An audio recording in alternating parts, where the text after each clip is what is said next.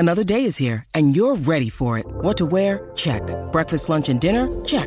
Planning for what's next and how to save for it? That's where Bank of America can help. For your financial to-dos, Bank of America has experts ready to help get you closer to your goals. Get started at one of our local financial centers or 24/7 in our mobile banking app. Find a location near you at bankofamerica.com/talktous. What would you like the power to do? Mobile banking requires downloading the app and is only available for select devices. Message and data rates may apply. Bank of America N.A., member FDIC. When you need mealtime inspiration, it's worth shopping Kroger, where you'll find over 30,000 mouth-watering choices that excite your inner foodie. And no matter what tasty choice you make, you'll enjoy our everyday low prices, plus extra ways to save, like digital coupons worth over $600 each week. You can also save up to $1 off per gallon at the pump with fuel points. More savings and more inspiring flavors make shopping Kroger worth it every time. Kroger, fresh for everyone. Fuel restrictions apply. Hello, it is Ryan, and I was on a flight the other day playing one of my favorite social spin slot games on ChumbaCasino.com. I looked over at the person sitting next to me, and you know what they were doing? They were also playing Chumba Casino. Coincidence? I think not. Everybody's loving having fun with it. Chumba Casino is home to hundreds of casino-style games that you can play for free anytime, anywhere, even at 30,000 feet. So sign up now at ChumbaCasino.com to claim your free welcome bonus. That's ChumbaCasino.com and live the Chumba life. No purchase necessary. VGW. Void where prohibited by law. See terms and conditions. 18+.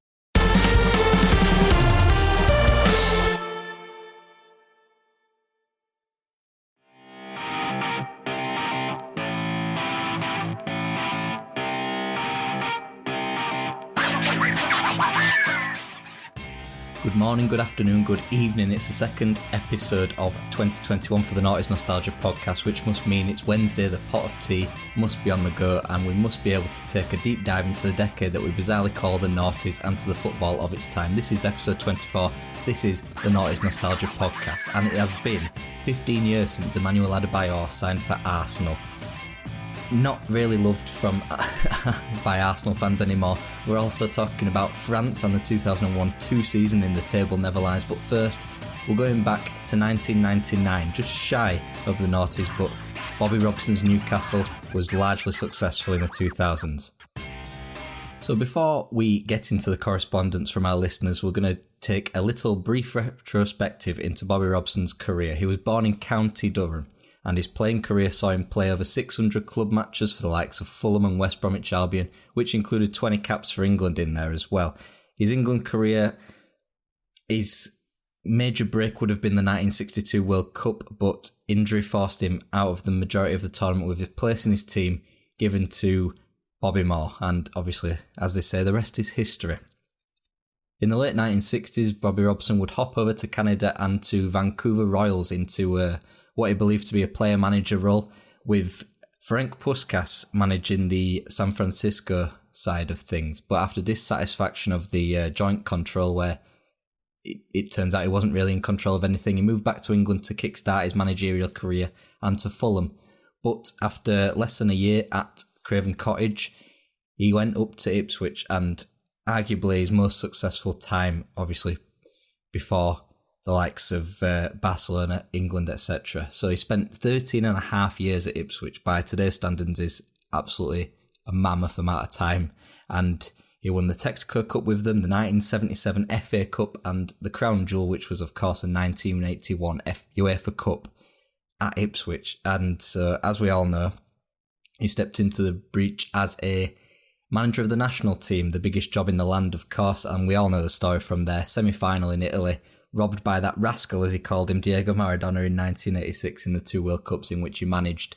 He did try to resign after failure to qualify for the European Championships in 1984 and the poor performance in 1988, naming Brian Clough as his replacement both times, but the FA weren't too keen on Brian Clough, so relented with Bobby Robson, and of course, as we went into Italia 90, he was called a traitor and all these things. So after the treatment by the media, in which Robson gifted the nation a semi-final and they returned as heroes, he was still sort of lamented as a traitor, a treacherous figure. He spent the majority of the 90s abroad, so PSV, he won 2 league titles in 2 years. Sporting Lisbon, he spent 18 months there, didn't win any silverware, but remained in Portugal and stayed at Porto for 2.5 years, winning 2 leagues and 1 cup. Went to Barcelona, won the Cup Winners' Cup, the Copa del Rey, and obviously at that time was more well known for Ronaldo with that fantastic season in Barcelona. He was moved upstairs in favour of Louis van Gaal. Robson didn't like that, so he returned to PSV and he left after a year, returning home to the northeast of England, and that is where we joined things. In September 1999, after Ruud Gullit was gone, Bobby Robson was named as a Newcastle manager. So Podfather Mags says, how can I not mention Bobby Robson's first home match in charge? Newcastle were bottom of the table against Sheffield Wednesday, second bottom. They won 8-0 and Shearer got 5. Robson obviously started his reign with defeat at Chelsea, but the first home match, 8-0, it's a staple of the old Premier League years episode, I think. The Ruud Gullit and Shearer benching, which would be Hullit's downfall. Then Shearer banged 5 beyond Sheffield Wednesday and then scored vital goals in wins against Middlesbrough and Derby, dragging Robson and Newcastle outside of the relegation zone. And after 4 losses from Hullit's first 5 games in the league that season, Robson would lose just 6 from the Derby game on from the remaining 26 matches. He stabilised them into 11th place with a semi-final of the FA Cup, strengthening with Olivier Bernard coming on a free that summer, who would become Newcastle's main left-back. Clarence Worley says, smashing teams early doors at St James's Park, which are his major memories, all out from the kick-off and be 2-0 up after 15 minutes. Bellamy and Shearer, great combo up front. Speed, Dyer, Jenas and Robert in midfield. The last great Newcastle team destroyed by Souness. Souness's time probably most well known for that Kieran Dyer and Lee Bowyer scrap against Aston Villa, where they were brought down to, might have been 8 men after Stephen Taylor's handball. I think that might be the same game. Anyway, 2000-2001, Robson retained 11th place for Newcastle, but the transition was in full effect. Shola Ameobi was coming through. Shearer returned to full fitness, and Bellamy and Jenas were the key signings going into the 2001-2 season, along with Laurent Robert. Meanwhile, the old guard of Warren Barton and Rob Lee, who played throughout Kevin Keegan's tenure where they got so close to the league title, they had gone, and by Christmas Day 2001, Newcastle led the Premier League.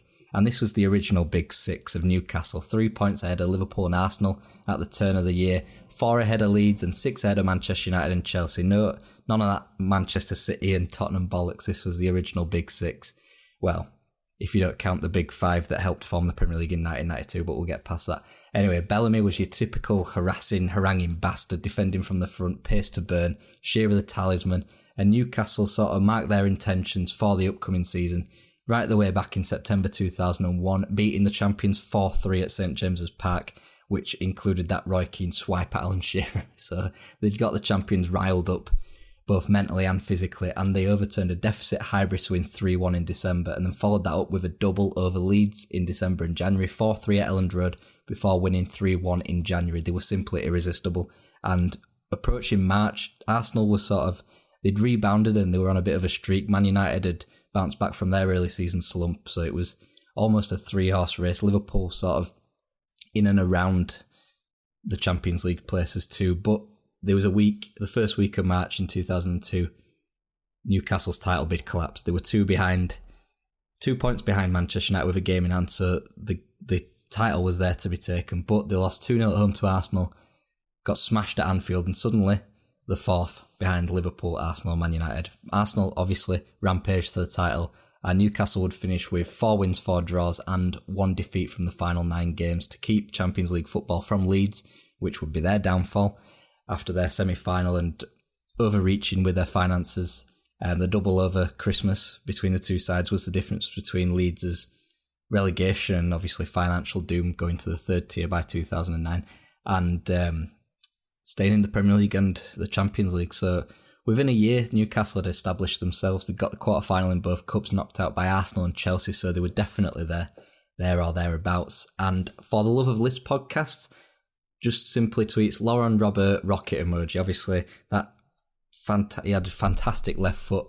Olivier Bernard found that out the worst possible way, firing point blank directly into his face, and he's staggering around like he's gone 12 rounds with Tyson. And but obviously he scored some amazing goals for Newcastle, as did Bellamy and Shearer, who, for the Love of the List podcast, also states, Bellamy and Shearer, one of the toughest strike partnerships you could face. They had everything. And historically, I tend to think that 2001-2 was Newcastle's best season. But 2002-3 brought about another title challenge and their best finish since the days of Keegan, finishing 3rd, something they've not achieved, obviously, since, and obviously Champions League football. But the title challenge fell apart again in March. They lost to Everton and then shipped 6 at home to Man United, that is. And those 11 goals shipped at home and away against Manchester United really was the difference between a great, great title winning side of Man United and the Arsenal before that, and Newcastle, who were definitely an established Champions League team by this point, but couldn't do it for like a decade like Arsenal, United, and as we're seeing now, Man City, Chelsea, etc., etc. So as we said, Champions League football came to St James's Park for the first time since the late 90s, and after 3 losses, it looked as though Newcastle were heading out at the first group stages. They wouldn't even get a UEFA Cup spot. But somehow they qualified, they beat Juventus, they beat Dynamo Kiev, and then they had to go to Rotterdam to play Feyenoord. They'd gone 2-0 ahead, but Feyenoord dragged them back 2-2, and then Craig Bellamy, in one of the greatest modern Newcastle United moments, I'm talking post, like 1960s, 1970s, tapped it in, 90th minute, Newcastle won 3-2, and they were through to the second group stage. But unfortunately, the second group stage, they faced Inter Milan, Barcelona, and the 2002 finalists Leverkusen. Leverkusen knew they picked both of their wins up in this group stage, but the 7 points wasn't enough. Newcastle were out, and they would bow out on penalties the following season in qualification to Partizan Belgrade, and thanks to one win from the final 6 in the league in 2004, surrendered Champions League football, and unfortunately they've not been back since. Robson left that summer, and Newcastle's European exploits since have been UEFA Cup and Europa League under Souness, where they got to the semi-final, being beaten by Marseille and Didier Drogba, and that Alan Pardew run where they got to, I think, the quarterfinals against Sporting Lisbon, and that's all they've got to show for the next 18, 19 years. So Robson delivering, outside of Kevin Keegan, the best bit of football that Newcastle have seen since, the likes of Jackie Milburn and the 1950s teams that won the FA Cup, and obviously the teams interwar which won league titles and FA Cups. After this short break, we'll be talking about Emmanuel Adebayor at Arsenal, as 15 years ago today, he signed from Monaco.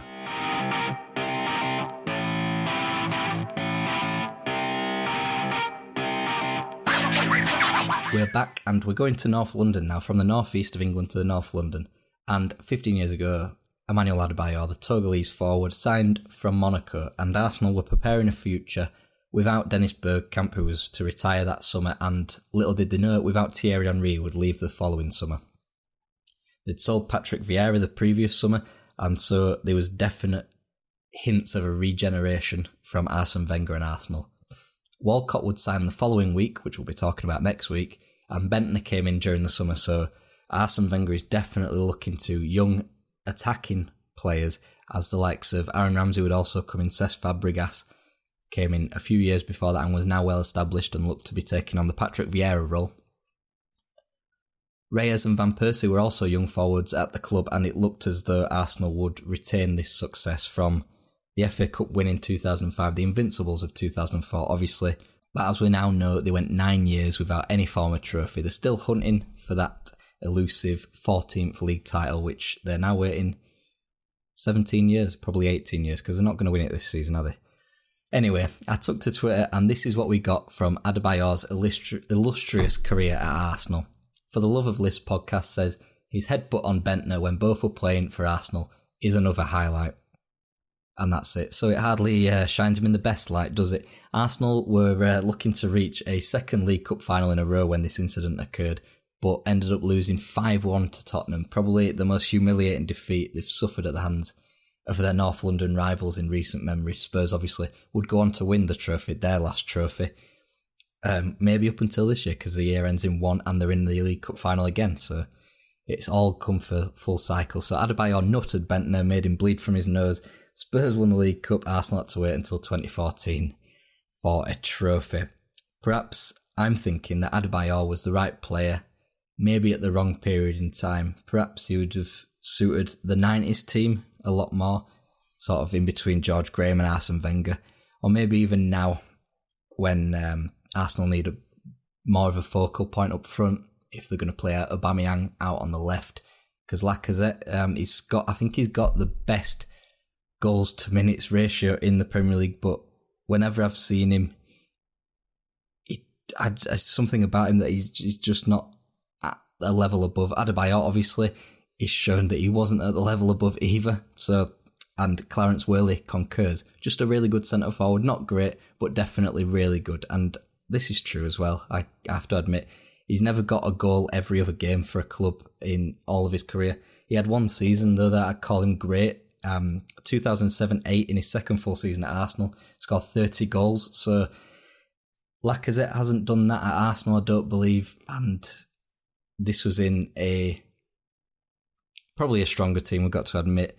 But even then at Spurs, Man City, Real, Palace, and later on in Turkey and Paraguay, he's just been quote-unquote good.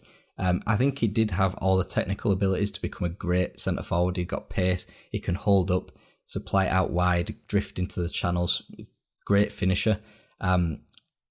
He definitely proved his pace in a Premier League moment that was the first on many minds in the replies on my Twitter account. Podfather Mag says, obviously the first thing to come to mind was sprinting the full length of the pitch to knee slide in front of Arsenal fans who were absolutely baying for his blood. But for me, it was the ridiculousness of the salute celebration with Tim Sherwood. So let's get to the Adebayor versus Arsenal, Man City. He only played 45 games for Man City, signing straight from Arsenal to City, which would become a well-trodden path, Nasri, Sagna, cliche. And most notoriously of all, Adebayor, he scored a header, which, against his former club, which, vindicated for them selling him. He could have just celebrated with his own fans, but no, he sprints the whole 100 yards in front of the fans. We all know the picture. He's sprinting, arms out, on his knees. A stool goes over, and Arsenal fans look as though if they would have climbed over the stewards, they would have killed him. He pissed off Arsenal fans then, and he pissed off Arsenal fans by signing for Spurs and actually playing quite well. And I tend to think Adebayor first and foremost at Arsenal. I first remember his goal at Old Trafford in September 2006 as a Man United fan, which up until recently was their last win at Old Trafford until Aubameyang's penalty in October or November this past year gone. However, he did play for Spurs for a longer period of time. Obviously, didn't score the amount of goals, didn't play the amount of games or play much Champions League football in that time, but it did include a 2011-2012 season where he did rattle in 17 Premier League goals. However, at the time, that same season, Robin Van Persie was bagging 30 at the Emirates. It is a big what if. What if they kept Adebayor? They could have gone two up top, back to the Bergkamp and Henry days, or like one behind the other. With the midfield they had at that time, Fabregas, Song, Ramsey, Diaby, they could have done some good things. Walcott coming from the wide, of course. But yeah, it just goes to show that Adebayor, he was a class centre-forward at times in short bursts, and he would play in a World Cup for his nation, Togo, dragged them to that World Cup with 11 goals in qualification, which is something that we shouldn't really forget alongside his fabled time at Real Madrid. He would play almost 600 club games. He's without a club at the moment. I don't know if he's retired officially. His last previous club was Olimpia in Paraguay. He will be remembered, of course, for his notorious celebration against Arsenal, the salute with Tim Sherwood and his time at Arsenal, and the odd seasons where he was one of the best Premier League goal scorers and was seemingly unstoppable. He had it all. He just didn't break through that ceiling of world-class centre-forwards in the Premier League, and effectively didn't win anything, unfortunately, in a time where Arsenal were sort of come out of a fantastic period with Wenger, the second sort of part of his tenure where he was winless. He built a fantastic team, and that 2010 team with Nasri, Song, Fabregas, Ramsey, Diaby, Walcott, Van Persie, it is one of the great Premier League teams to not win the trophy, alongside the likes of Liverpool in 2014, Newcastle in 1996. Adebayor was a part of that, and he was banging in goals left, right and centre. But he's always a bit of a lingering sort of like what if that always surrounds him. And when he got a transfer at Man City, I thought initially that he would be their guy. Obviously, he wouldn't, and that onus would go to Sergio Aguero a couple of seasons later, who has since broken the Man City club record. Now, I'm not saying for a second that Adebayor, or I thought that Adebayor was going to break the Man City goal club record, but it could have been something great for a team that were on the up as Arsenal were on the downslope. Arsenal, of course, famous for fielding French players, and the table never lies, and we'll be going to France after this short break.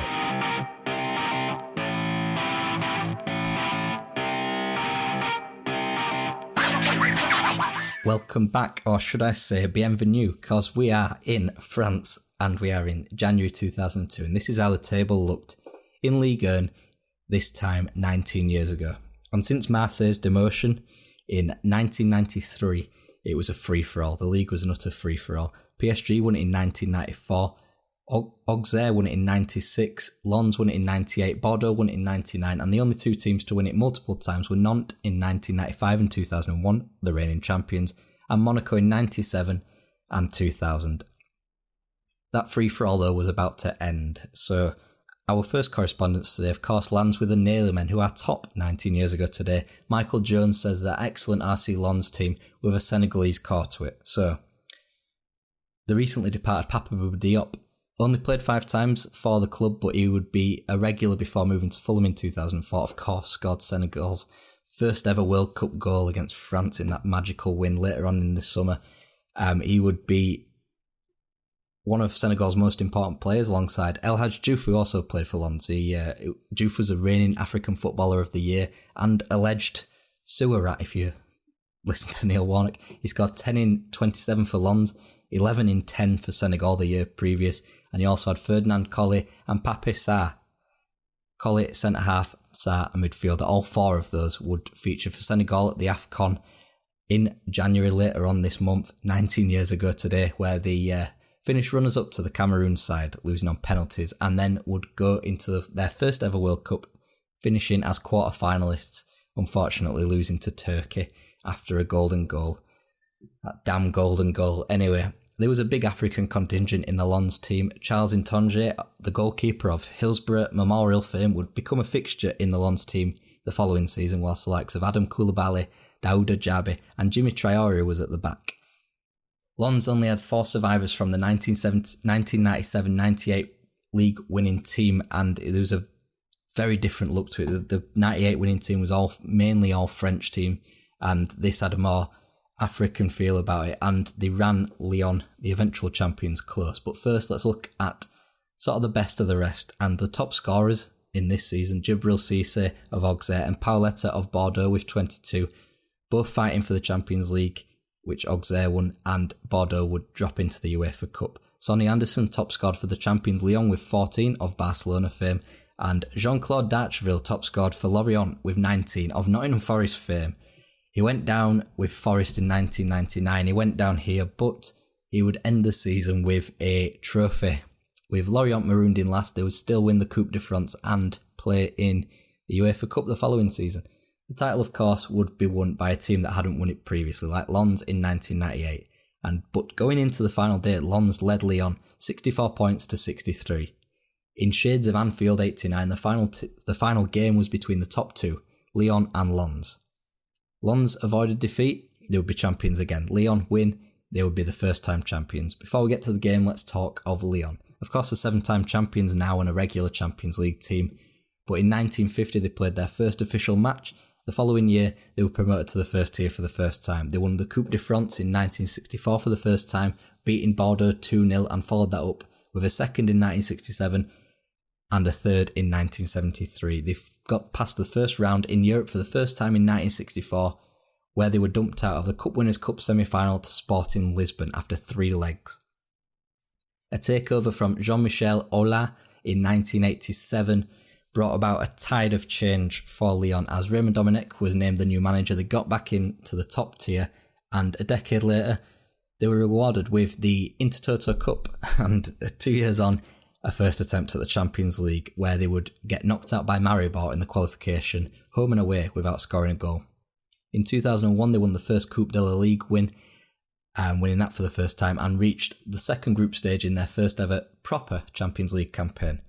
They would dip into the UEFA Cup from the Champions League this season in 2002 and the following season in 2003, but had a very, very strong team, or the beginnings of a very strong team. Gregory Coupé in net, Ed Mielson in defence, Juninho, the free kick god, in midfield, and Sidney Govou up front alongside Sonny Anderson.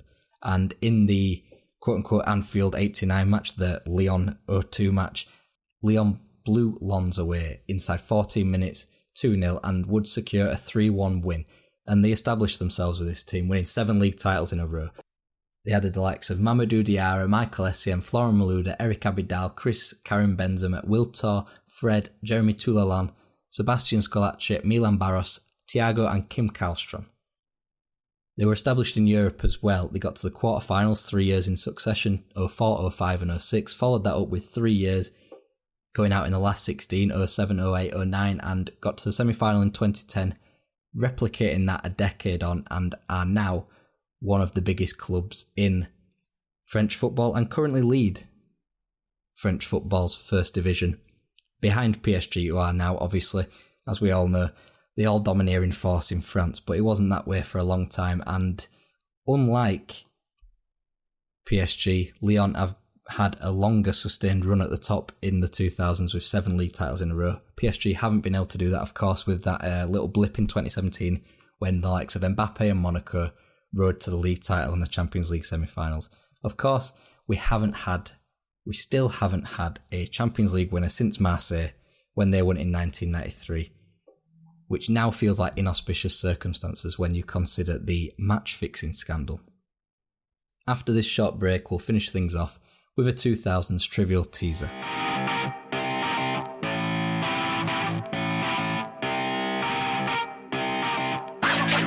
Welcome back. So last week we had a centre-forward and 3 of our listeners got it correctly. For the Love of List podcast, Mark Byrne and Maracas Flute, special shout-outs to you guys. It was, of course, Marcus Bent, centre-forward, managed by Ian Dowie, Neil Warnock, played alongside Phil Neville, Damien Duff, David Dunn, Brad Friedel and Dennis Romadal. Romadal he played with at Charlton, Friedel, Duff and Dunn he played with at Blackburn, and Phil Neville, of course, played with at Everton. So, remaining up front, our 2000s trivial teaser today is a centre-forward. He's been managed by Bob Bradley and Marcelo Bielsa. So, eclectic there. Wayne Routledge is played alongside Ander Herrera, Angel Rangel, Jan Vertonghen and Paul Pogba. Wayne Routledge, Ander Herrera, Angel Rangel, Jan Vertonghen and Paul Pogba. If you think they know the answer, tweet us at whatif_YouTube. Got it right this week. Leave it in the comments section. Or just shout at me in the street if you recognise my voice in West Yorkshire. So, we'll be back next week with a 2000s trivial teaser. Also, we've got next week on the podcast the best FA Cup shocks. We're going to take a look at Theo Walcott's time at Arsenal, and we're going back home to the Table Never Lies and the Premier League in the 2002-03 season. Elsewhere on the channel, we'll be taking a look at Wolves, England, Franz Beckenbauer, David Beckham, Roman Abramovich, Bradford City, the 50 best clubs in world football, and Luis Suarez. So, big week on the channel this week at whatif_YouTube. Let us know the trivial teaser answer. Give us some memories of Emmanuel Adebayor at Arsenal or not. Newcastle and Bobby Robson's time at the club in the early 2000s, and where do you think they'll end up this season? My bet is probably around 13th, as always. I will see you next week for episode 25.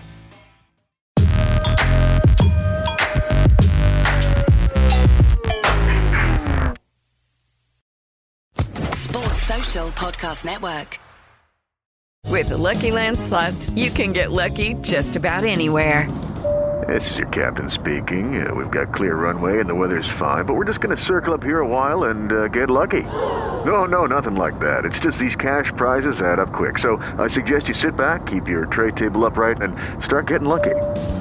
Play for free at LuckyLandSlots.com. Are you feeling lucky? No purchase necessary. Void where prohibited by law. 18+ terms and conditions apply. See website for details.